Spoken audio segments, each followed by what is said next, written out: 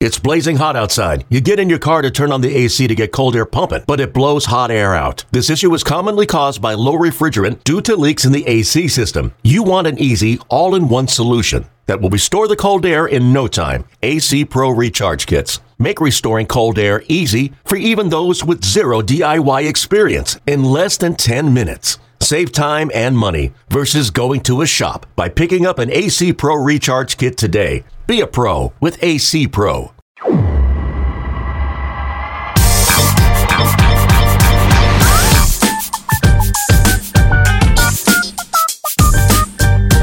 Happy New Year from your friendly neighborhood minor league baseball podcast.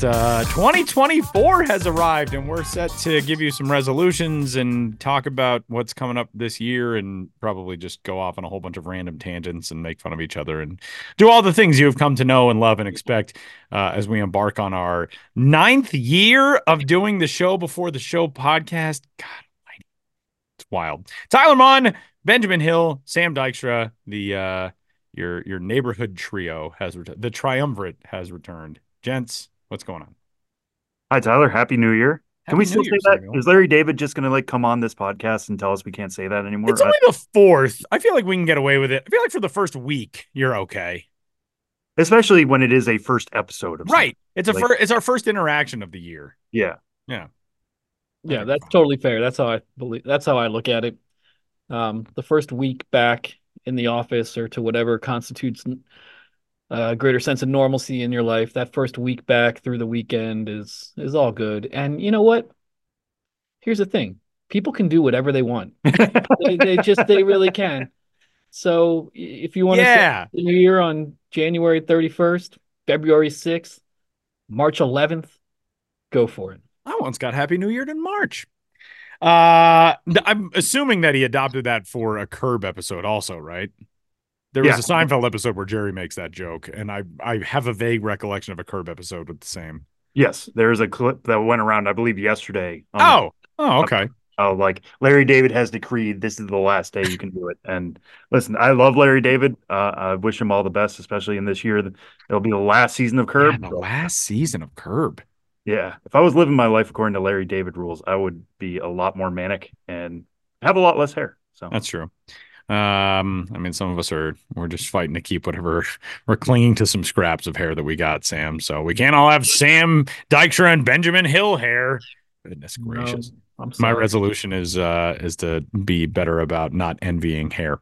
Well, speaking of resolutions, that's where we're headed on this week's episode of the Show Before the Show podcast. As with the 2024 minor league baseball season coming up quick, we're going to give you our resolutions for not just the minor league baseball season, but things about minor league baseball that we would like to see in this new year. We're going to hear from MILB and MLB Pipeline staff members. We'll also hear from some fans, at least the ones who submitted appropriate responses.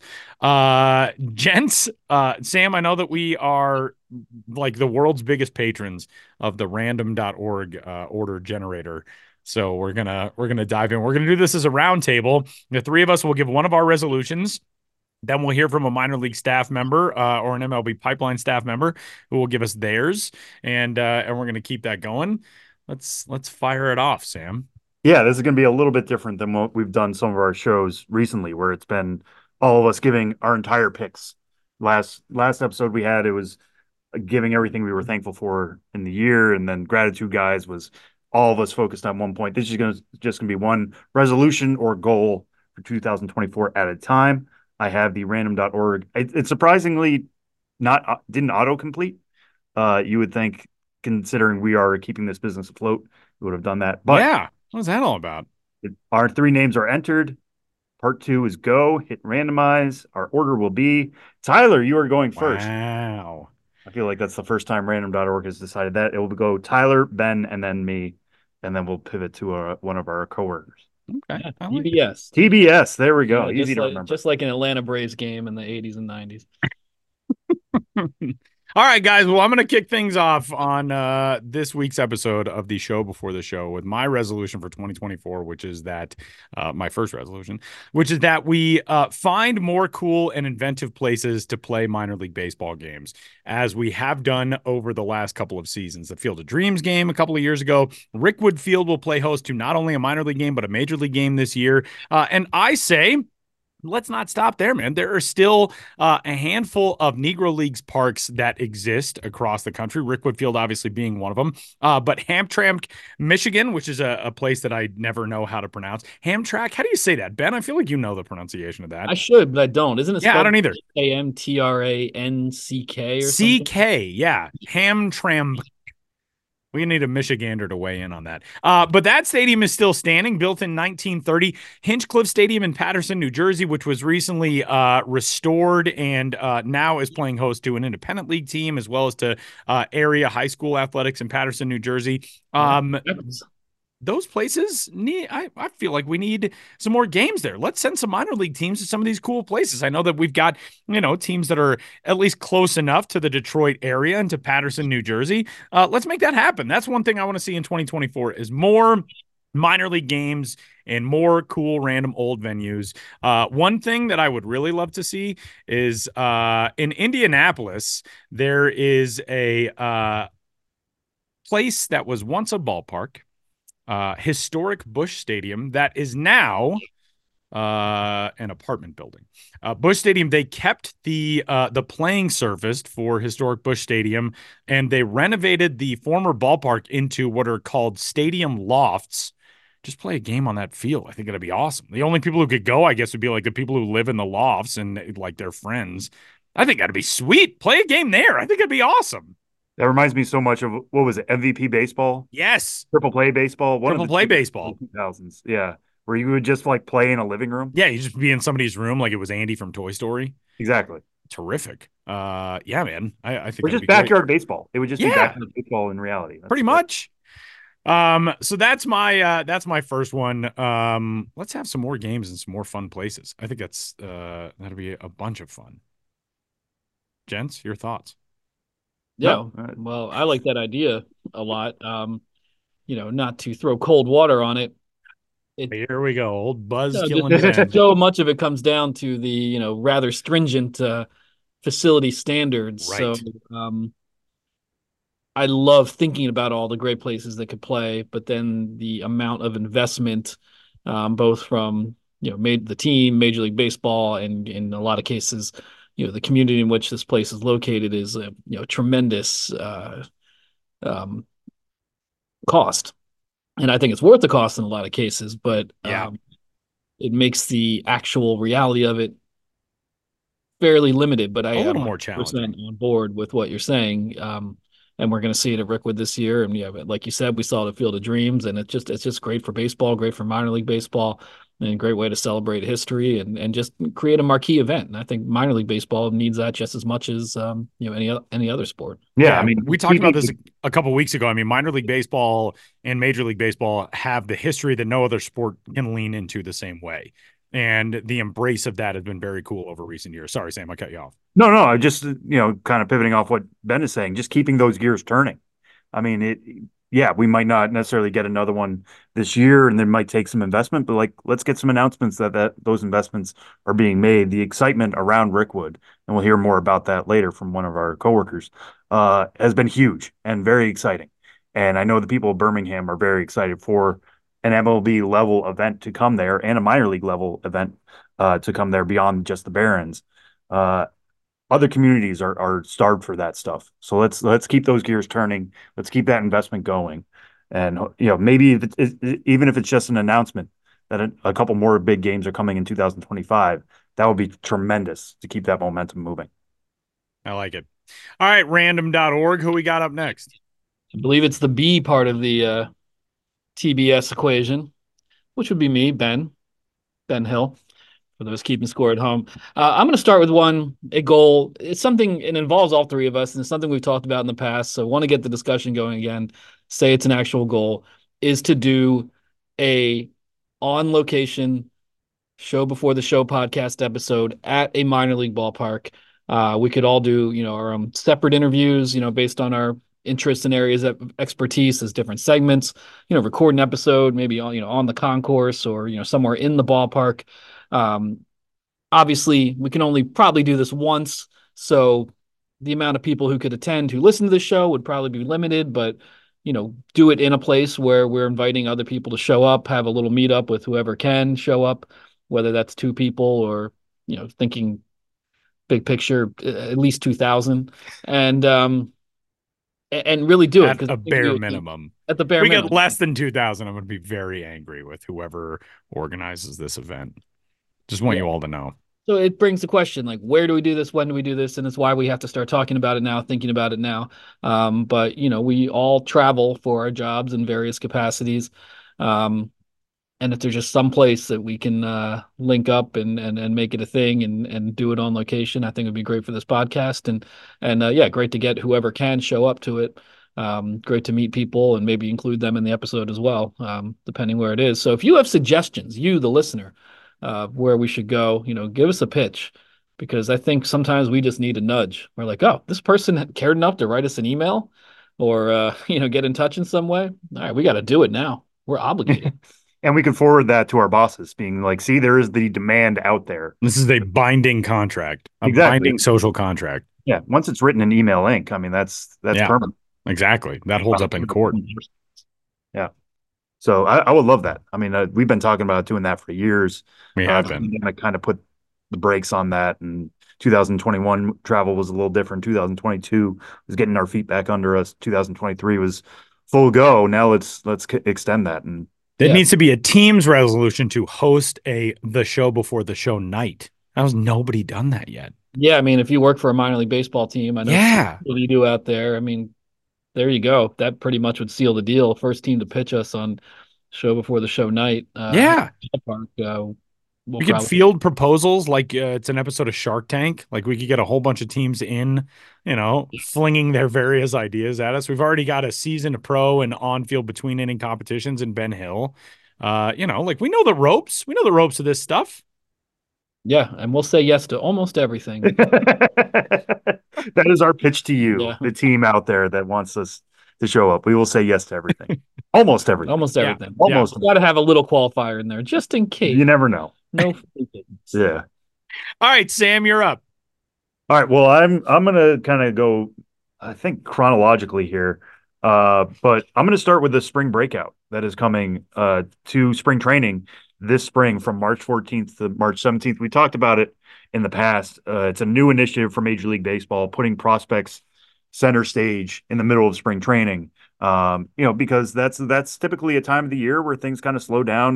The excitement of pitchers and catchers reporting wears off. The Grapefruit League and Cactus League guys are kind of still rotating through. They're just getting their reps. Let's inject a little excitement here. And I think if we can get the spring breakout off to a strong start, some real interest, some real key matchups, like we talked about in the past, with the potential for Jackson Holliday to go against Paul Skeens. The two Chicago teams are matching up. Let's get Cade Horton against Colson Montgomery. If this thing starts out on a real strong foot, it's possible for expansion. Hearing from execs across the league, some people want it to be a tournament, and I would love it for it to be a tournament, not necessarily a spring breakout thing, but maybe an in-season tournament of some way. Kind of like what the NBA is doing. Who knows? Like the potential for this is limitless. But let's get off to a strong start. Let's really lean into this thing and make it the best thing we can be. Cover it really well. I'm excited to potentially be down there for a couple of these games, see it for myself in person. But the more interest that it gets, the bigger it can become. And I think this is the start of something really special. So I would love to see Spring Breakout become a big deal in its first inaugural edition. I like that idea. The fact that the NBA did something so unorthodox and so outside the box. I wasn't a huge fan of the in-season tournament, but I know a lot of people were. Well, I shouldn't say that. I was fine with the tournament, but the idea that you cheapen the value of your own championship by, like letting the Lakers hang a banner for winning this inconsequential thing. Anyway, that's neither here nor there. But what it did do, I think, was it opened people's eyes to like, oh yeah, there is room for creativity in sports to do fun stuff like this. And I like that idea. So Sam, a good one. Okay. Now we head to a staff member from our cohort of colleagues. Who are we going with first? How are we leading this off? Who's got the chops to bat lead off from the staff? Yeah, well, this one I think pivots pretty nicely from what you were talking about, Tyler. And it's somebody who has been on the show before. So let's bring a familiar voice on here first. Here is MLB Pipeline and MILB.com's own Kelsey Hennigan. Another day is here, and you're ready for it. What to wear? Check. Breakfast, lunch, and dinner? Check. Planning for what's next and how to save for it? That's where Bank of America can help. For your financial to-dos, Bank of America has experts ready to help get you closer to your goals. Get started at one of our local financial centers or 24/7 in our mobile banking app. Find a location near you at bankofamerica.com/talktous. What would you like the power to do? Mobile banking requires downloading the app and is only available for select devices. Message and data rates may apply. Bank of America N.A., member FDIC. Hey everyone, Kelsey Hennigan here. In 2024, I am most looking forward to the games to be played at Rickwood Field. If you're not familiar, Rickwood Field is the oldest playable professional ballpark in the world, and it was home to the Birmingham Black Barons of the Negro Leagues. There's so much history to celebrate in this park, both of Black baseball and Alabama baseball history. 17-year-old Alabama native Willie Mays played there, and he will be at the center of many of this year's festivities. Legends like Jackie Robinson, Ernie Banks, Babe Ruth, Roberto Clemente, and so many more played in these hallowed grounds. For the better part of the last 30 years, the Birmingham Barons have played a throwback game at the park called the Rickwood Classic, and this year it's getting a big league twist with the Major League Giants and Cardinals also taking part of a new version of this event.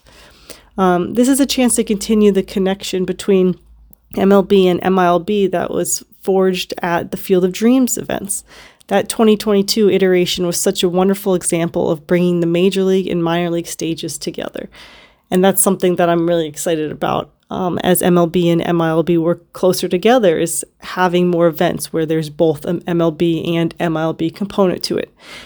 This year, the White Sox AA club, the Birmingham Barons, will be playing against the Rays affiliate Montgomery Biscuits. They'll be at Rickwood on June 18th. The Major League game will be on June 20th.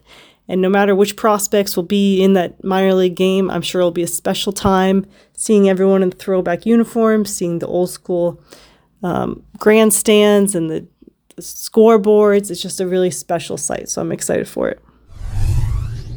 So throughout the show, we will be hearing from our MILB and MLB Pipeline colleagues, their resolutions for 2024. And that brings us back to me.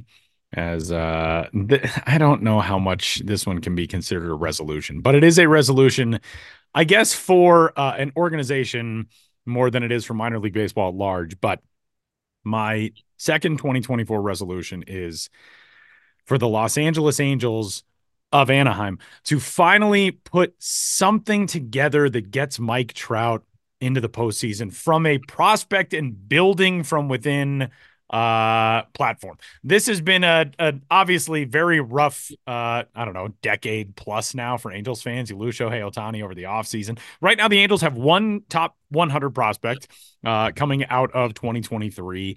I just who doesn't want to see that happen for Mike Trout? And it would be so much more gratifying as a baseball fan if Angels fans got to experience it from oh yeah, look at all these guys we were able to bring along to help Mike Trout into the postseason, get this thing to the next step. I don't know how likely that is that it's going to happen, but that's my second minor league baseball resolution for 2024. Just do something right, Angels. Come on. I mean, I do like that. And I'm sure it would generate all sorts of Patrick Ewing theories about Shohei Ohtani of you let go of your superstar and you immediately bounce back. You talk about building from a farm system point of view. Nolan Schanuel was their first round pick last year. Got to the majors quicker than anybody else in that draft class, was just saying something, faster than Wyatt Langford, faster than Dylan Cruz, faster than Paul Skeens. So that was interesting from that point of view. He'll probably graduate pretty quickly, but there are some interesting names underneath there. Caden Dana, Nelson Rada. I think Nelson Rada has a chance to be a top 100 prospect at some point this year. Just an 18-year-old outfielder already with some single A experience. The Angels are also drafting 8th overall, and given their recent history, whoever they draft there, you might think we'll get to the majors pretty quick because they're not unwilling to to push guys if they think they're ready. Shanuel looked it, had that on base streak that I believe is still ongoing, heading into the offseason. So there's some interesting pieces. Are they going to do it? I don't know. It would certainly come as a surprise, but like you said, there should be a pitch or a movement in Anaheim to get Mike Trout to the playoffs again. Just do something right. Yeah. I like the concept anyways. It's optimistic in a good way. They do also have a guy who I'm very excited to see hopefully make it to the big league level with a lot of consistency and hype. He did pitch in 12 games in a relief role last year, but Ben Joyce, who is currently ranked as their number 7 prospect, he threw 105 in college at JUCO. Now, granted, he had Tommy John after that. Then he went to Tennessee.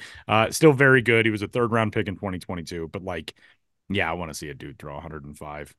Let's just and he has one of my favorite nicknames in all minor league baseball, the Volunteer Fireman. I know. That's outstanding. The Volunteer Fireman, it's got a Tennessee tie. It's got a reliever tie. I like it. So anyway, Angels fans, I didn't mean to just pile on. Talk about catching a stray. Oh, New Year's resolutions. Do something good, Angels. All right, Ben, you're up. I am up. I'm going to say something here that I've said in the past, and it's not a big thing. It's not revolutionary, but a goal for me this year that I said last year that I didn't really do as good of a job as I thought is to, up my game on social media, but particularly Instagram. I think I was such a creature of Twitter for so many years, and it just appealed to me more, inherently, just the use of words. But I feel like I'm leaving a lot on the table, especially with Instagram, with going live, maybe just opening old packs of baseball cards I have in my house, sharing, random minor league souvenirs I find in a box in my closet. Of course, all the road trip content, I do share a lot more on Instagram when I'm on the road. But, really going through and taking the time to put together, reels of a certain visit or, to put a, reel of highlights, food highlights together. I just feel as the years go on, I'm leaving kind of quite a large audience underserved in terms of growing my quote unquote brand by not doing those kind of things. And I think the difficulty for me is just doing this job for so many years. It's well, I write first and foremost, and then I use Twitter in conjunction with that to get the word out, just in piecemeal about little things that are going on. And then we do the podcast, and now I have the newsletter. And Instagram and other social media stuff just seems to be the last thing I consider and the easiest one not to do. But I'm really going to try to change that. So hold me accountable. And hey, Gen Z, if you have any tips for me, I'm more of a Gen X kind of dude, help me out because I do get frustrated pretty easily. I'm not an old man, but I'm not a young man either. Yeah, it describes me way too well. I think I am just an old man, though. I'm not nearly cool enough to be hanging around in this podcast, and yet still somehow you guys let me do it from week to week. All right, Sam. I like the idea. I know he's not Gen Z. He's technically Gen Alpha, but I want Harry to help you out with this. Yeah, Gen Alpha. That's what the next one is. Gen Alpha. We're going back around now, but we're going to Greek letters. Yeah, I think Harry's probably from a generation that hasn't even really been given a name yet. He's probably even post alpha. Beta. Nobody wants to be Gen Beta. I was gonna say, do we really have to go with alpha and beta in 2023, or whatever year it is now, 2024? What a we've heard enough of those terms, it feels like, over the last few years. Who knows? But it will be not too long before certainly my son is doing laps around me with that kind of thing. But he's not even 3 years old yet, so still a little time in which I can destroy him in terms of social media functionality. This is the year you get reps. Yeah, exactly. He's going to go exponentially quicker and catch up to you on IG at some point. Yeah. This is the year you need to build the reps yourself. Yeah, I'll be in middle school taunting him about how I have more followers than him. I'm looking. All right, Sam, who do you plan on taunting and trying to beat up as a small child?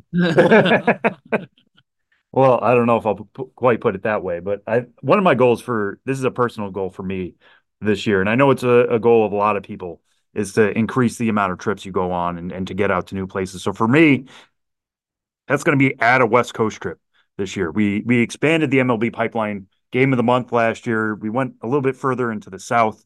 with places like Louisville and Nashville and Biloxi and Amarillo, Texas. The West Coast is a place we haven't been yet for those trips, and I want to hit at least one of them, one spot on the West Coast. And I'm not talking like is El Paso the West Coast? Like that's obviously not true. Let's go all the way to the Pacific in some way. There are a lot of good teams out that way, a lot of good prospects, places I haven't seen yet before. You know, one of my dreams is to someday go on a Northwest League road trip, start in Oregon, work my way north, finish in Vancouver. I think that would be really gorgeous, you know, especially in the late summer. I don't know if we're going to do that as a game of the month type deal, but let's at least get out there and bring that product out west. So my guarantee to you in some way is that we will be on the West Coast, whether it's myself, one of the other MLB Pipeline team members. I want us to get out there next year. So that'll be the next extension of the Pipeline Game of the Month. I like that. That seems like a fun one as well. All right, who's up next? Our next contribution, speaking of members of the MLB Pipeline team, is Jim Callis, who I believe we had on as a guest. We did. Where we worked together, which was a lot of fun. Tyler, I can't remember exactly what the debate was, but it was a debate over who had the best pitching farm system in baseball. Because you wrote the story and I edited it. And you did. You changed it from the White Sox. I put the White Sox as number one, and you changed it to Atlanta because I kept saying the Atlanta employee Sam Dykstra will take over for next segment of the Show Before the Show podcast. Yeah, that's I wanted to get the people talking, Sam, and I was overruled by your dictatorial ways. Yeah. Well, but then I'm pretty sure that Jim agreed with you. That he was like, I think he did. I think the White Sox. And now we're coworkers. So look at that. Yeah, that should be one of your resolutions, is to be less dictatorial. Yeah, Sam. No, they're my resolutions. Jeez Louise. We call them the Sam authoritarian. I will dictate my resolutions how I wish. Thank you. More like Sam dictate Dykstra. No, that's a road you don't want to go down. It didn't work at all. Be very careful. Jim Callis, your resolution, sir. Happy New Year to everyone. This is Jim Callis from MLB Pipeline. And my resolution, what I want to see happen in 2024 is I think we have a potentially special year in terms of debuts. And I want Major League teams to make this happen. On opening day, I want to see Jackson Chourio and Junior Caminero and Evan Carter and Colton Cowser. And if not on opening day, then early in the season, I want to see Jackson Holliday and Jordan Lawler and Pete Crow Armstrong. I want to see the potentially special top of the 2023 draft class, Paul Skeens and Dylan Cruz and Wyatt Langford. I want to see them in the big leagues pretty quick. And maybe we have to wait a little bit, but I'm hoping we see James Wood and Jackson Merrill, Marcelo Meyer as well. I could go on and on and on, but that's my resolution for 2024. It is very cool that we get to work with Jim Callis and Jonathan Mayo and those guys now. It's pretty awesome. I remember running into Jim at an Arizona Fall League game way back in the Pipeline /Milb era. We were kind of we were two ships passing in the night, and Jim said, I really wish that we did a lot more together because I love the work that you guys do. And now we get to do all that, which is very fun. So big thanks to Jim for stopping by. All right, resolution number 3. You guys each went with kind of personal minor league baseball resolution. So I'm going with my last one, which is my own personal resolution, which is I want to finally attend the Brooklyn Cyclone Seinfeld night in 2024. That has been on my minor league baseball bingo card since they started doing Seinfeld night. My best friend from here, Nate Kreckman, is the thing that we bonded over most in our lives when we became friends early on with Seinfeld. And Nate and I last year, after we talked Seinfeld night on the show, I sent Nate a text and I was like, hey man, we got to make this happen next year. We gotta do a thing where we make the trip and we hang out with, Billy Harner of the Brooklyn Cyclones, who came on the show to talk about Seinfeld night. And we gotta actually make this Seinfeld night thing happen. So that is my resolution. 2024. I want to be there for Seinfeld night. And that's happening. Oh, this is happening. Are you expecting special treatment when you do this? Like you using some ins and just getting whatever premium bobblehead they have? Or are you going to be a man of the people and line up all the way down, this huge line wrapping around Surf Avenue?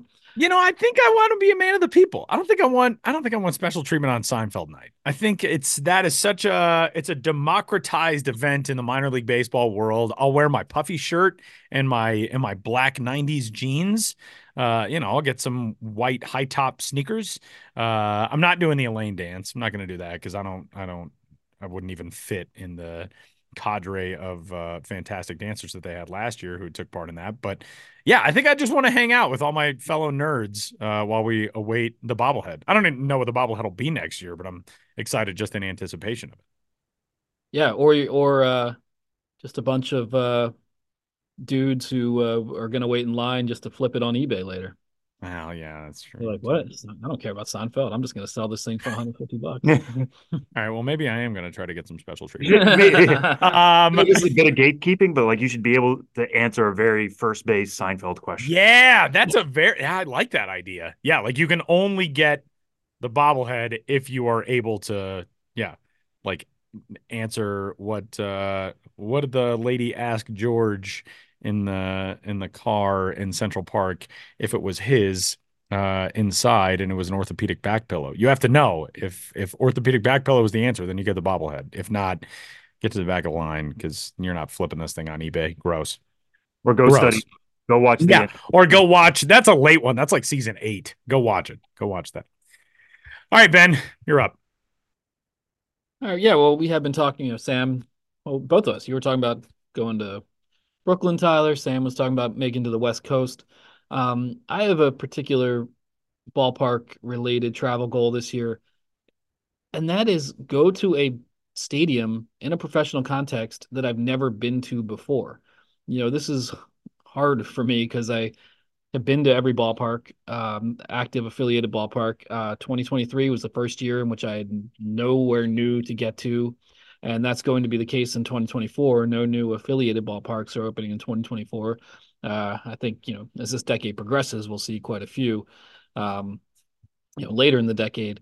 But even though we cover mostly or pretty much all affiliated, I think there's some wiggle room with, a team that's a partner league team, Indy or Summer Collegiate, maybe as part of a larger road trip where I'm visiting affiliated teams just to also swing by a partner league team that I've never been to. I don't know what that is, but I just want the experience again for the first time in a number of years of saying, wow, this is a new ballpark and learning as I go. Because I love, revisiting ballparks and been doing this long enough that in some cases I'm getting to a ballpark I haven't been to in a decade. So there's still a lot to, see and do and cover when I haven't been to a place in a long time. But I just want to, expand the territory a little bit and find a room in this season to visit a place that maybe is not affiliated but falls under the larger umbrella of partner leagues and see how that goes and see what we can do with that. That's pretty cool. And I was just racking my brain for like what partner league, but I would really like to do. Sam was talking about the Northwest League road trip. I would really like to do a Pioneer League road trip where you make it up through Montana and Idaho, and I think that'd be a pretty cool one as well. All right, Sam. That's such a beautiful area of the country. I've been to Pioneer League, when it was affiliated, but now speaking of the West Coast, we've got the Oakland Ballers in the Pioneer League as well as the Bees. Yeah, the Oakland Bees, as well as a to-be announced team in the Pioneer League that will also play in the more Northern California type of region. So yeah, there's some new spots to visit out there for sure. And the Pioneer League is worth it. Hit up Great Falls, hit up Missoula, hit up Billings, Ogden, Idaho Falls. Those are a lot of spots that I would like to stop. I think that'd be very cool. The drives in between are often spectacular. All right, Sam, number 3 from the dictatorial mind of Sam Dykstra. Well, I actually want to circle back on what you said about going to the Cyclones game because I like to imagine, you have 2 places to stay. You could stay with Ben or you could stay with me. Right. Or I know you have family in the New York City area, but let's keep this to us too. Like, come on now. We live in Brooklyn. And I like the idea of putting you in Prospect Park and just like a dog, just trying to decide who you're going to run towards between the 2 of us. You're just both calling for me. Come on. And then we post that on Ben's Instagram, and then look at this. There we go. Yeah, we're accomplishing so many things. Yeah, we got to have some mashups of these. Yeah. We could just do the show before the show podcast from Seinfeld night. I think that's the ultimate. I think that'd be amazing, especially if it was, on the calendar for whichever Seinfeld characters arrive that night. If they stop by and do an interview, that would make it even better. Yeah, the problem with that is such a huge event in its own right that it wouldn't be enough about us. That's a good point. That's a good point. We need it all to be, the spotlight needs to be firmly focused on the three of us. Yeah. That's what this comes down to. We can do that as like an ancillary thing, but it's after our egos have been satiated. We need someone to do the show before the show night at their ballpark. And then we can entertain these other offers. Something like that. Yeah. All right. Well, anyways, my third resolution, which is going to be very different, but it is kind of personal to my work, is one of my favorite things that I've started the last few years are these pitching labs. That's what we call them, the MLB Pipeline Pitching Lab, talking to pitchers normally on the road, but maybe we expand that a little bit this year, do it over Zoom or something. But it's one of my favorite series to do because you talk to guys about the nuts and bolts, and you can see them get excited. I go back to talking to Jackson Jobe at the Arizona Fall League about his stuff, and his slider's always been really good, and kind of getting him on the record about why it's good, what he does to get that 3,000 plus RPM spin rate, and having him say like, "Hey, listen, I know my fastball wasn't good. Here's what I'm doing to improve it." It's stuff that these guys are working on every day, and it's not just generic questions about like, what are your goals? What are you trying to do to get to the major leagues? It's literally getting in the dirt with them and trying to figure out what makes them tick as a pitcher. So not only just doing maybe more of those this year, but also expanding some ways into hitting. Hitting is also a science. In some ways, it's the most difficult science in all of sports. It's not as easy to break down of like, there's not a slider version of a swing or something like that, but these guys are always working on their bat path or their approach at the plate, what that looks like. There's many other ways we could get into the weeds with players on that as well. So I think one of the best opportunities that this job allows me is getting guys one-on-one and getting to talk to them. It's not just watching on video. It's hearing them break it down. I did something like that from the fielding side last year with Cedon Rafaela at spring training, just taking video and having him take me through his thought process and physical process on making catches. I would like to expand that more and just get into the nitty-gritty of baseball with guys and get their thoughts on what makes them such good prospects, because that access to this stuff with data is better than ever, but nothing beats getting it from the person themselves. So expanding that is going to be a goal of mine in 2024.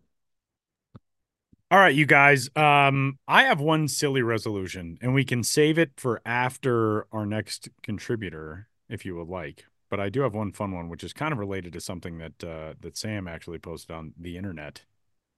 Let's save that first. Okay. I like it, because we're going to each do wild card. Oh yeah, we got a wild card resolution. So that could be your wild card resolution. Okay, good. I was going to use it. Yeah. I'll slot that in. Yeah, because it's way more fun. So we'll throw it next to another member of the MILB.com/MLB Pipeline team. Somebody we've worked with for a while now. I believe he's been on the show before. It's Rob Terranova, the bread man. Hi, I'm Rob Terranova, and I'm a writer and producer for MILB.com and MLB Pipeline. And my minor league baseball related New Year's resolution for 2024 is, and this is a big one, but you know what they say, shoot for the moon, and even if you miss, you're amongst the stars. So really hoping that's what happens here. But my resolution for 2024 is to accompany Ben Hill on one of his minor league road trips. I know, big ask. Who do I think I am? But I'm taking my shot this year.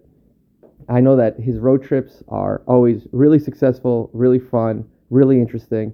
A lot of good stories come out of it, a lot of good friendships, relationships, history. There's just so much that goes into minor league baseball, a lot of untold stories. Ben gets that opportunity. Of course, there's the designated eater element. I'm not putting my hat in the ring, but I'm also not doing that, so maybe that's something that we can discuss. But 2024, one of Ben's Biz's epic minor league road trips. Sam, Ben, what do you say? Let's make it happen. Big thanks to Rob Terranova, who has to ship us all bread. Rob's family, for those who don't know, they are the owners of Terra Nova Bakery at Little Italy in the Bronx, Arthur Avenue in New York City. And Rob, a couple of years ago around the holidays, just sent me this giant bag of Terra Nova Bakery bread. And I have thought about, he sent me like a loaf that had olives in it, and I used it with some like olive oil that we brought back from Italy. I've thought about it probably every day for the last like 2 years since Rob mailed me some bread. So in case you were wondering why Ben called him the bread man, he really is. It's a legend. It's a legendary place. Yeah, and he brings that bread to the office. Me having celiac disease, I can't eat it, and it looks amazing. Everyone else around me raves about it.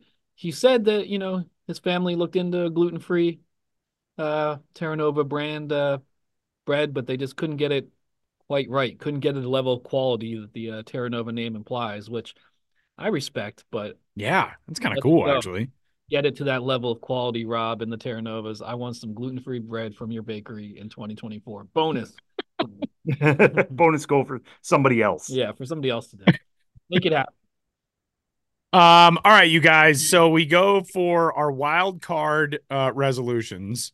And I am going to kick it off. And I'm actually sort of worried that I'm stealing Sam's, but I don't think I am. I think this is more of a throwaway thing that you posted online, but it was a thought that I had, and now I'm just going to make it all my own.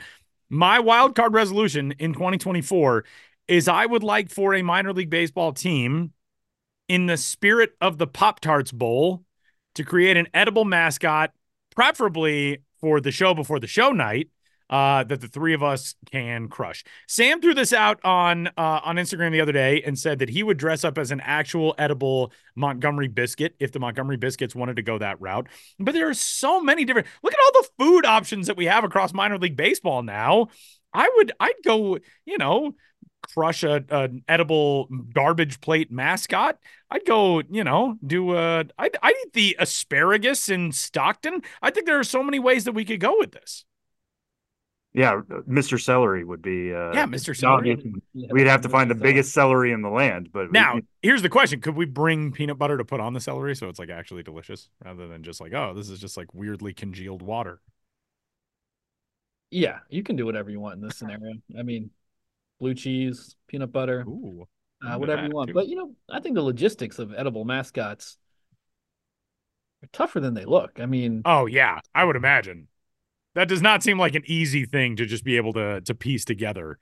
And I think the team of scientists that the people at Pop-Tarts must have had working on that thing, there's no way that that's easy. But that's not for us to figure out. I'm sure somebody in the Montgomery area has thought, what if I made a biscuit, but it was like human-sized? Yeah, but then if a human has to get in the... Well, whatever. Yeah, there's Sam's just staring off into space, trying to calculate this in his brain. Anyway, that's my wild card one. I want to eat a mascot now. I'm just trying to think, would the biscuit be worn around the waist, or would it be like flat? It encompasses your body, and people just come up and grab a piece of you while you're going around. I don't know. I want to find out. I sincerely want to find out. There's a lot of different ways we could go with this. Yeah, or there's the Corpus Christi honey chicken biscuits. It's all exciting. Oh yeah, the honey butter chicken biscuits. Yeah, from Whataburger. I'm very into that. I was going to say sponsors already involved in that one. Yeah, right. Yeah, so exactly. Whataburger. Bigger biscuit. Yeah, I'm married to a Texan now. She's obsessed with honey butter chicken biscuits. My wife. So I would like to get in on that. This is something. Okay. I'm making a list. I'm going to make some power rankings of what the most delicious edible mascot would be. All right, Ben, you're up. All right, for a wild card, I'll move away from the world of minor league baseball or the professional realm.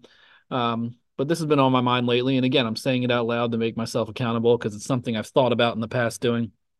But I love the annual, polar bear plunge at Coney Island. This year, Dykstra himself came by and was part of the group that joined in. And it's just a fantastic experience getting in the water to start the year. It's frigid, but you feel just energetic and refreshed. And I live a short Q train ride from Coney Island. I live closer to Coney Island than I do, to this office that I work in Manhattan. So there's no reason I can't keep getting to Manhattan or to Coney Island. throughout the year, which I do for other occasions. Anyway, it's a long build up to say this. I'm going to get in the water at Coney Island once a month. I already did it in January, with the polar bear plunge, but I'm getting in the water in February, March, April, May, June, July, August, September, October, November, December. I mean, the summer months kind of speak for themselves, but just to have this kind of year-long little set of experiences of just experiencing the water through every month of the year sounds really appealing to me, and just gets me out to the beach. And in the cold weather months gives me that energetic feeling. Although if I'm going alone in some of these scenarios, which I probably will, it's probably feels a little more grim than invigorating when you're all alone and just stripping down to a bathing suit in frigid weather and getting it in, and there's no one to cheer you on. But I'll deal with that. I'm getting in the water in 2024 every month of the year. And another little bonus I'll throw in real quick is I've already told Sam this, but to beat Sam Dykstra at Candlepin Bowling for real. At the holiday party, they weren't regulation size, but there was these kind of portable candlepin lanes at the holiday party, and we played a game, and I did horrible, and Sam did pretty well. As a Massachusetts guy, it's a Massachusetts thing. Then over the Christmas break, I got to go candlepin bowling in Massachusetts because Jill, my fiance, is from that part of the area, and I again did not do well, but I just love everything about it. I've always loved, quote unquote normal bowling my whole life. I found that the skills from normal bowling to candlepin do not translate, but I really enjoy candlepin bowling, and I want to beat Sam. So first of all, we have to make a plan to actually go candlepin bowling at least once. It's a little tricky. I don't know what the closest one is in New York City. That's what I was going to ask. Is there like an accessible one nearby?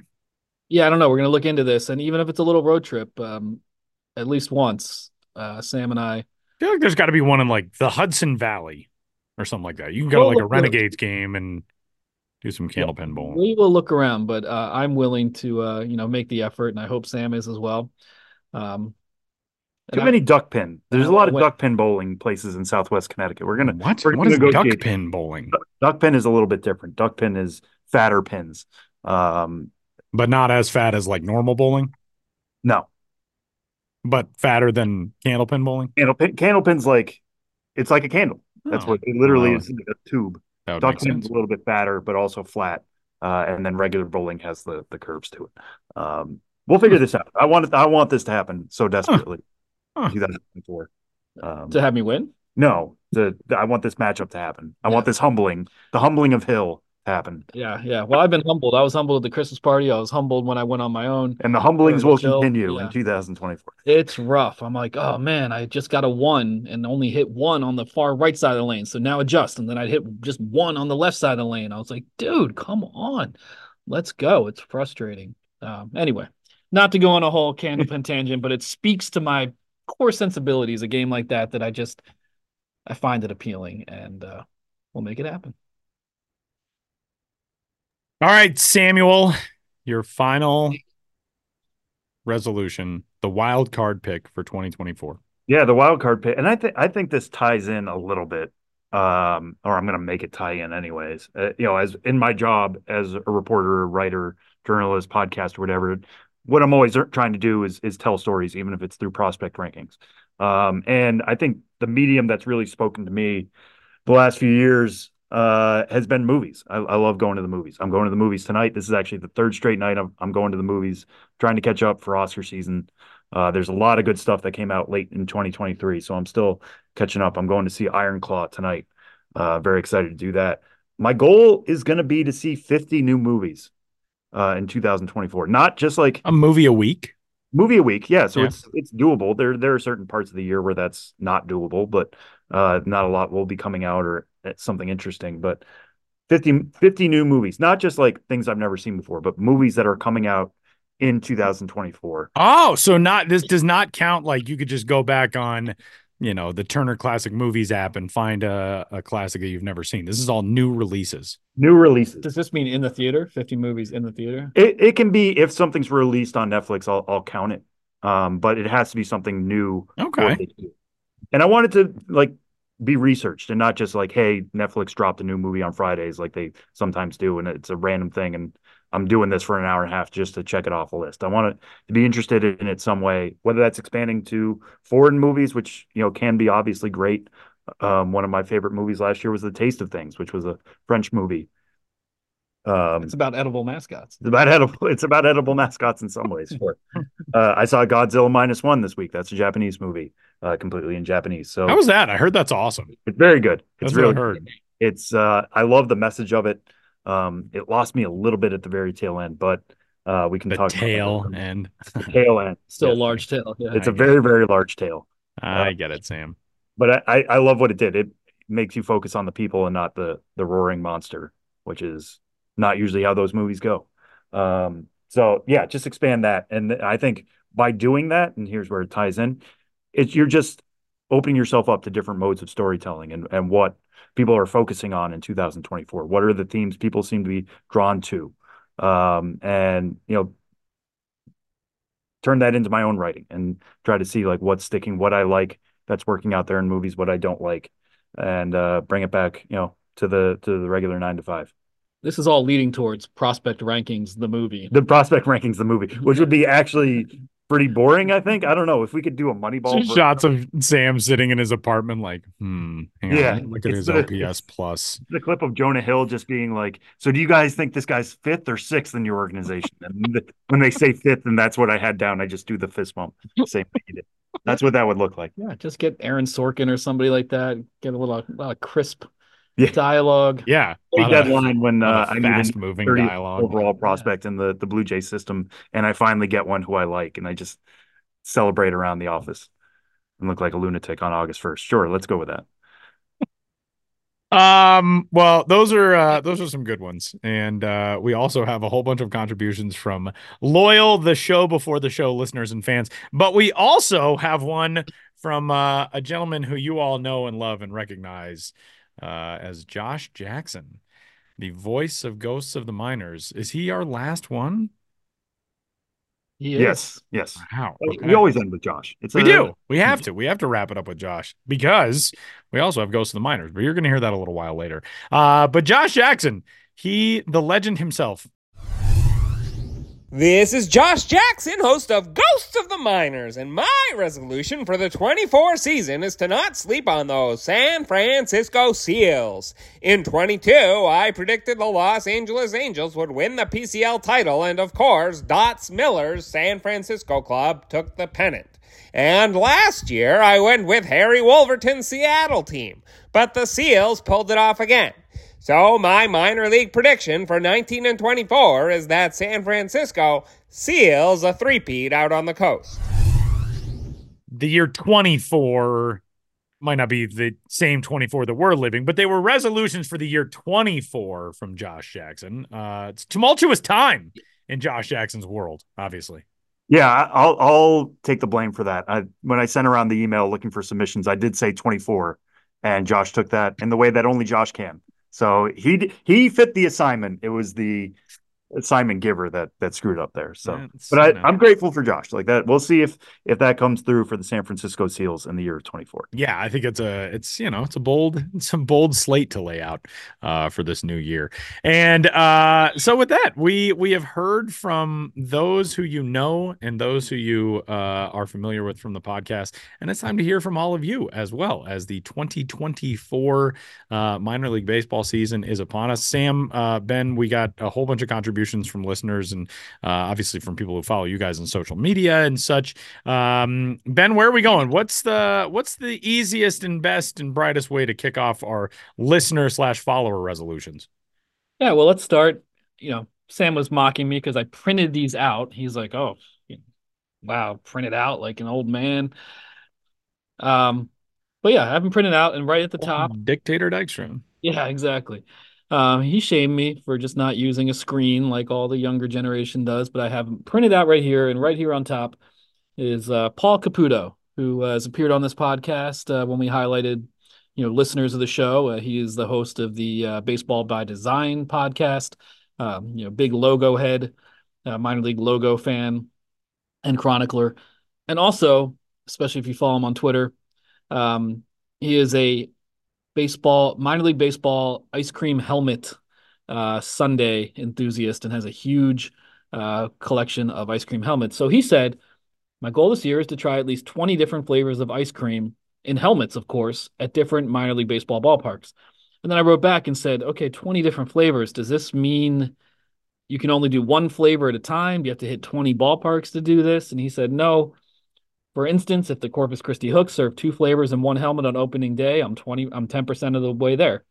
But importantly, if a ballpark only has chocolate and vanilla, and I've already had those earlier in the season, I don't cross any off the list that day. So I need to take advantage of any unusual flavors I come across when I find them. And I'd say, Paul, you sure do. I don't pay attention to ice cream at ballparks like a ton, but you usually don't find a, Baskin Robbins type array. It's usually the basics. So whenever you go someplace that deviates beyond vanilla, chocolate, maybe strawberry, you really need to pounce on that. I'm a cookies and cream guy. You can find some cookies and cream at a minor. You probably could. Are we counting Dippin' Dots as ice cream? That was going to be my follow-up to the follow-up, and I didn't, but I don't think we're counting Dippin' Dots here. I don't think it's part of the Paul Caputo brand. Yeah, it's like its own specific brand. I feel like Paul sticks with tried and true, scoop or soft yeah. serve. Dippin' Dots would just be a great way of knocking off some flavors, though. So if you're like at 17 come late August, I would consider changing. That's true. That's true. I want updates on this, Paul. Do they still call it ice cream of the future? Have they finally? I feel like Dippin' Dots has made a pretty successful maneuver to where now everybody calls it Dippin' Dots. Because for so long, it was just known as ice cream of the future. And then it became Dippin' Dots. Do they even have that branding anymore? I'm not sure. I still associate it with that tagline. Yeah, same. At a certain point, you have to say, when's this future that Dippin' Dots have replaced ice cream? Well, that's the great thing. Is right, exactly. Like I remember seeing it labeled as ice cream of the future at like the first Rockies games I ever went to in 1993. Like that's, when was if you would have asked me back then, when is the future? I'd have been like, well, in the 2000s, obviously. So now it's just Dippin' Dots. Now we're living in the future. Maybe we should call other ice cream the ice cream of the past. I'm going to sit on that one. I'm trying to think of like what hard ice cream would be versus soft serve ice cream versus. That's true. It's the evolution of ice cream. All right, Ben, who's up next? I don't know. Sam, you want to take one here? Yeah, I'll take one. This one comes from Twitter at Grizzly Fanatic. So you can guess where this is going, but their goal for 2024 is to see one of the Southern California League teams when the Grizzlies are in town. That would be the Fresno Grizzlies, of course.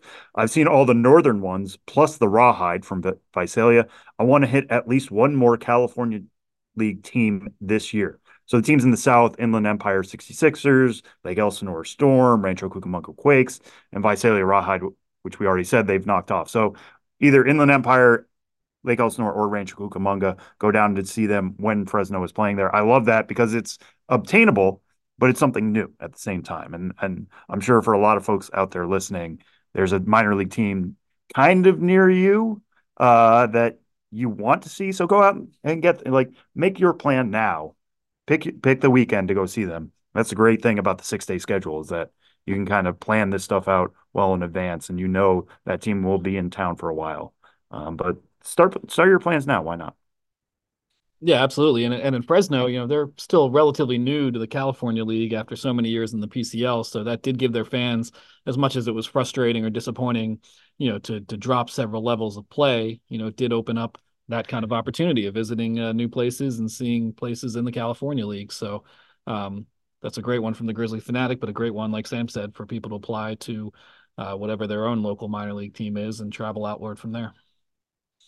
All right, y'all. Well, I have one from a contributor who is a fan after my own heart. He is at X Dan Brown, I'm assuming on the social media platform formerly known as Twitter. And Dan says, quote, I collect MILB hats when I'm out of town working. I want to add another 15 hats to the collection in 2020. That is my kind of minor league baseball fan.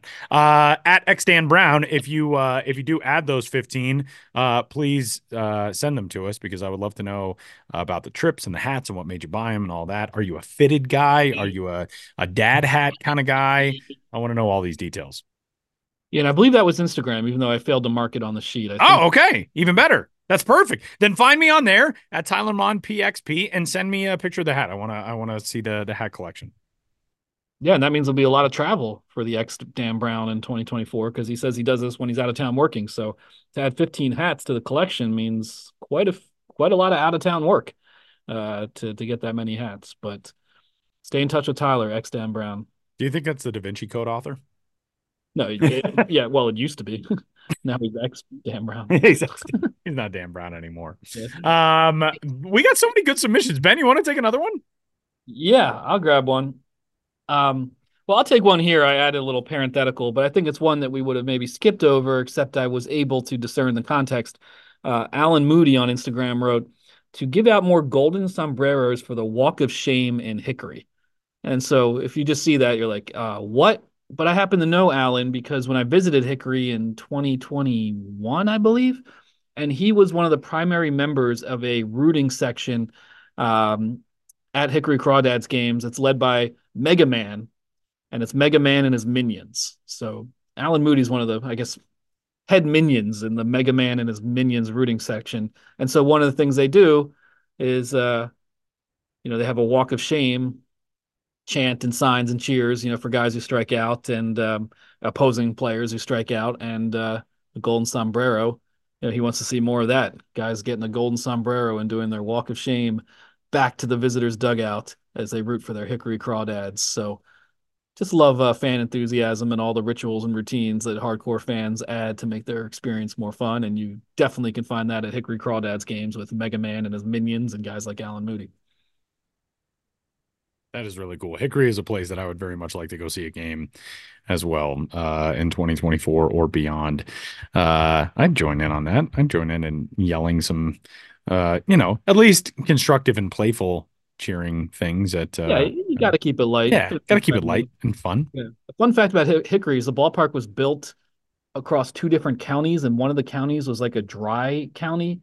And so they had to get some special dispensation initially to sell beer on that side of the ballpark. Oh, man, that is amazing. I honestly thought you were going to say like they can only sell beer from like, midway down the first baseline over to the third baseline. I think if they hadn't gotten this special permission, that's what it would have been. Is like, nope, you crossed into the dry county of the ballpark. And one of the clubhouses, there's no beer allowed. Yeah, exactly. They would have to mow the outfield like one pattern at the county line and another pattern at the other county line. Just fans behind section 202, something like that.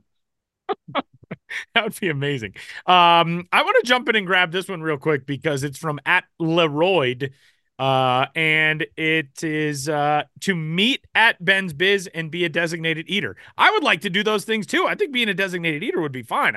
I've met Ben before. I think it'd be super fun to be a designated eater. Yeah, I love when people have enthusiasm for it. Tyler, the job is yours when we next cross paths at a ballpark. Yeah, I like that idea. Leroy David is a Sacramento area guy, and he has been a great follower of my work, but also all of us together, the show before the show. Great artist. When I came out with the initial set of Ben's Biz insert cards in the Topps Pro debut a number of years back, he took the time to track down everyone in that set and get autographs, and he did some of his own artwork based on those, and he's done artwork for the San Francisco Giants. Anyway, very engaged and kind minor league baseball fan who I do want to cross paths with on the road, and good reason to get back to Sacramento.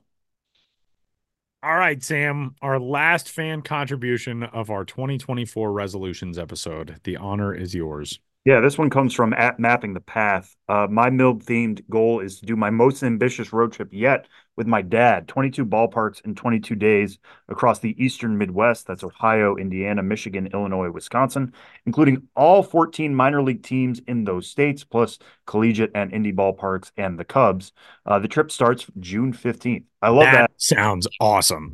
The fact that it's most ambitious road trip yet. I would hope so. Well, 22 ballparks in 22 days. Yeah, I can't remember his name, but @Mapping the Path has done this trip with his dad, or variations of it, for several years in a row, and goes real deep on documenting it, putting the itinerary together. So follow him on Twitter, Mapping the Path. But yeah, this will be the most ambitious yet. It's like kind of a Midwest trip this year, and starts with the Chicago Dogs, in looking at the itinerary, against the former Midwest League Kane County Cougars. But now that's the independent, is it Frontier League? Believe so. Yes, I believe so. I also would just like to randomly point out, I was in Mexico last month, and they had an entire channel there that was just a baseball channel. It was not MLB Network, it was just a baseball channel. But at one point, I flipped past a game, and I was like, is this the Kane County Cougars on Baseball Latino right now? And it was, and I have no idea how that happened, but it was pretty amazing to see. Yeah, and Sam just looked it up. We were wrong. American Association. Not Frontier League, American Association, yeah. Those two have such similar footprints, or have traditionally, historically. It's an easy mistake for us to make. We got some great other resolutions in there, some really cool stuff, from fans who want to explore more in minor league baseball. One guy, Brad _ Queso on Instagram, said he wants to praise lesser known players more. Great stories that don't get love because players aren't prospects necessarily. One person responded and said, remind myself that not every team can have Francisco Alvarez and I should enjoy every second. I agree. I think that's very cool. It's not exactly prospect related anymore now that he's graduated, but it's very cool. Pretty neat to see people laying out some very admirable goals in 2024. Yeah, Eric the Peanut Guy, Eric Mertens with the Tri-City Dust Devils, longtime friend of the show. He said one of his goals is to not miss a single Tri-City Dust Devils game. I mean, he's been the on-field MC / peanut vendor since the beginning of the franchise, but he said only twice has he not missed a single game, and that's a goal for this year. And, that's harder than ever once they went to full season, in 2021. So that's a lot of games to have a perfect attendance record. But Eric, if there's one person who can attend every Tri-City Dust Devils game, it'd be you, a man who has his own life-size bobblehead on the concourse of the stadium in which you work. You can get to every game. So in some ways, he does attend. Yeah, so he's always there. Yeah, right. I mean, really, you can always see Eric in one form or another. And just to loop back to what Tyler was saying earlier, that bobblehead of Eric is not edible. So please leave the bobblehead. No, he is not an edible mascot. Yeah. But it would be if he was made out of peanuts. He calls himself Eric the Peanut Guy. If it was made out of peanuts, how fitting would that be? You're right. The wheels are spinning. Things are in motion. Let's make this happen somehow. All right, you guys. We heard from our good pal Josh Jackson from 1924 just a little while ago. And now it is once more time to hear from our good pal Josh Jackson, who swings by for Ghosts of the Minors next.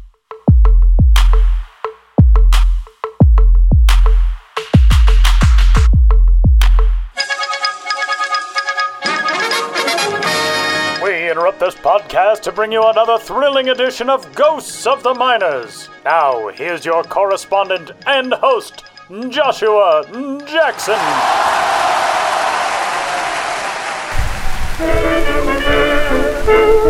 Welcome back to Ghosts of the Minors, in which all of you out there in Radioland must identify the legitimate historical ball club or player hiding amidst the fraudulent pair. One once tried to pile up W's all season long. The other has never won or lost a single game. In the last segment, I asked you which of the following minor league baseball teams did at one time exist. A, the Lancaster Fultons. B, the Pawtucket Slaters. C, the Dearborn Buicks. There's no need to clear the slate if you picked B, the Pawtucket Slaters, who were an affiliate of the Boston Braves in the New England League in the late 1940s. The club was named for Industrial Revolution-era industrialist, or, if you prefer, Industrial Revolutionist, Samuel Slater, who in 1793 partnered with Moses Brown to open the Slater Mill in Pawtucket, spinning a new course for the American textile industry. The Slaters of the Diamond suited up for their inaugural season right along with the rebirth of the New England League, once a staple of late 19th century pro ball and a circuit that existed intermittently in various forms of professionalism into the start of World War II. When those guns across the globe fell silent, the minors began to boom in 1946. The New England League was back, and Pawtucket had its first minors team since the 1915 Pawtucket Rovers roved around the outlaw Colonial League.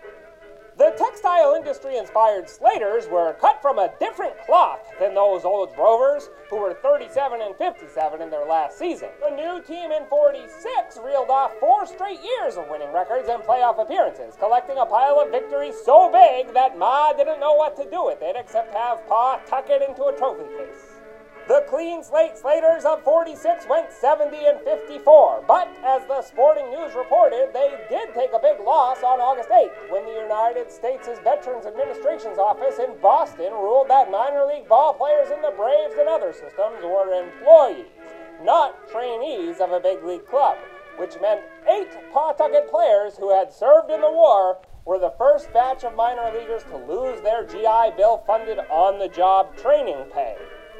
That financial setback didn't stop the Slaters from hitting taters. Yes, the Slaters were regular old run platers, getting great hitting from shortstop Jimmy Coughlin. Coughlin, whose draft card lists him at 5 feet 7.5 inches, and whom newspapers never failed to describe as physically small, made a big impact with Pawtucket. By the time he'd arrived with the team, he was a veteran in 2 senses. Jimmy was inducted into the Army in November of 42. But by that point, he'd already played a couple seasons with Boston affiliates in the Pony League and the 3I League. Come the 46 postseason, not the experience of 137-pound Jimmy Coughlin nor the full weight of the Slaters roster could contend with Nashua, New Hampshire's Dodgers, who were managed by Walter Alston and headlined by integrating legends in the making Roy Campanella and Don Newcomb. There's no shame in taking a playoff loss to a great club, but the Slaters might have etched that lesson too firmly. Pawtucket lost to Nashua again in the first round of the 47 playoffs, then again in the first round of the 48 playoffs. In 49, the Slaters got a Triple Crown campaign from outfielder Bob Montag and finally didn't lose to the Dodgers in the postseason. But that's only because they didn't play them. Instead, the Springfield Cubs gobbled them up.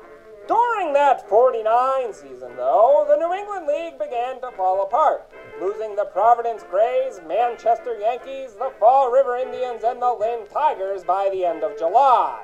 When 1950 came around, the New England League didn't. And that's how the Slaters were wiped clean. Now, on to the question for next time. Which of these players did his best to stay grounded in the minors of yesteryear? A. Edward Worm.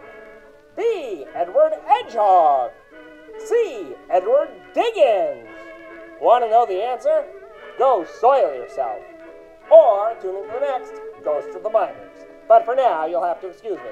My producer Ben Hill is still ringing in the new year, and I've got to hide his bell.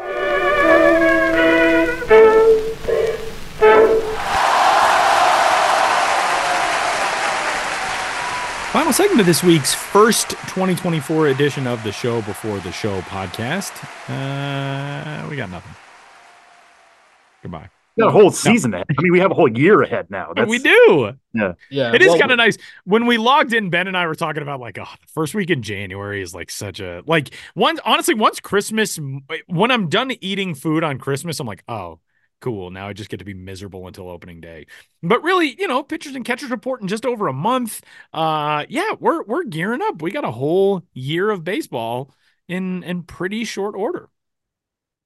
It'll come up before we know it, and I'll have that sense of anticipation and anxiety but before you know it. But we have nothing really for the final segment. But one thing I wanted to suggest, Sam, the human jukebox Dykstra, I would like the final segment just to be a weekly sing a song with Sam Dykstra, where our audience, our listeners, suggest a song, and then everybody can see Sam's face right now. Sam sings it to end the podcast because he knows pretty much the Great American Songbook and then some. Where are you getting this and from? He has I've never sang in front of you in my life. He's a wonderful singing voice. And it's mellifluous. Yeah, it's very mellifluous. Yeah. Can you give us a little sample? No, I can't because I'm not prepared this A little week. sample. If it's from Inside Llewyn Davis, wouldn't you belt it out? Yes, I would, but that's, if people want to put in requests for Oscar Isaac songs from Coen Brothers movies, we can do that. But okay. Don't think that we won't have people do it. I've never heard you sing. I've never been in a choir. I did band over chorus in high school. This is going to be I will say we might get some suits out of this because people might hear it and be like, you butchered the song so poorly that I have no choice but to sue for you singing my song on a podcast. But that's all right. That's the danger we'll take. Sam, I just want you to know that Tony Braxton was discovered while pumping gas at a gas station she was singing to herself, and a record executive heard her and was like, your voice is incredible. And then she became literally Toni Braxton. So just because you haven't been in a choir, just because this hasn't happened yet, doesn't mean that this is not the launching pad for the next stage of your career. That is a very nice story, and congrats to Toni Braxton on all of her success. Welcome. I am no Toni Braxton. Not with that attitude, Sam. Yeah. Jeez Louise. So get in touch with all the songs that you would like to hear Sam sing. Maybe Ben can join in, do a little harmony. But the backup. I think it's a good way for us to close every episode. Yeah. Ben can be the guy in like Crash Test Dummies that goes, yeah. Yeah, that's a great song. Listen to that song if you haven't heard it for a while. The lyrics are deeply bizarre. Or you can be weird. The guy in Mighty Mighty Boss Tones who his only job is to dance. Yeah, I can handle that job. Rash about. See, we're going up with new things are percolating here on the Show Before the Show podcast. We're going to cross a bunch of brave new frontiers in 2024. And for those dudes in New York City and the rest of our staff, huge thanks everybody for stopping by. For Benjamin Hill, Sam Dykstra, Josh Jackson, and all the rest. My name is Tyler Mon. Happy New Year. We'll catch you next week.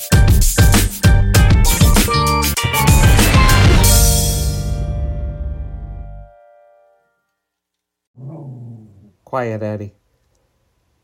Well, shh.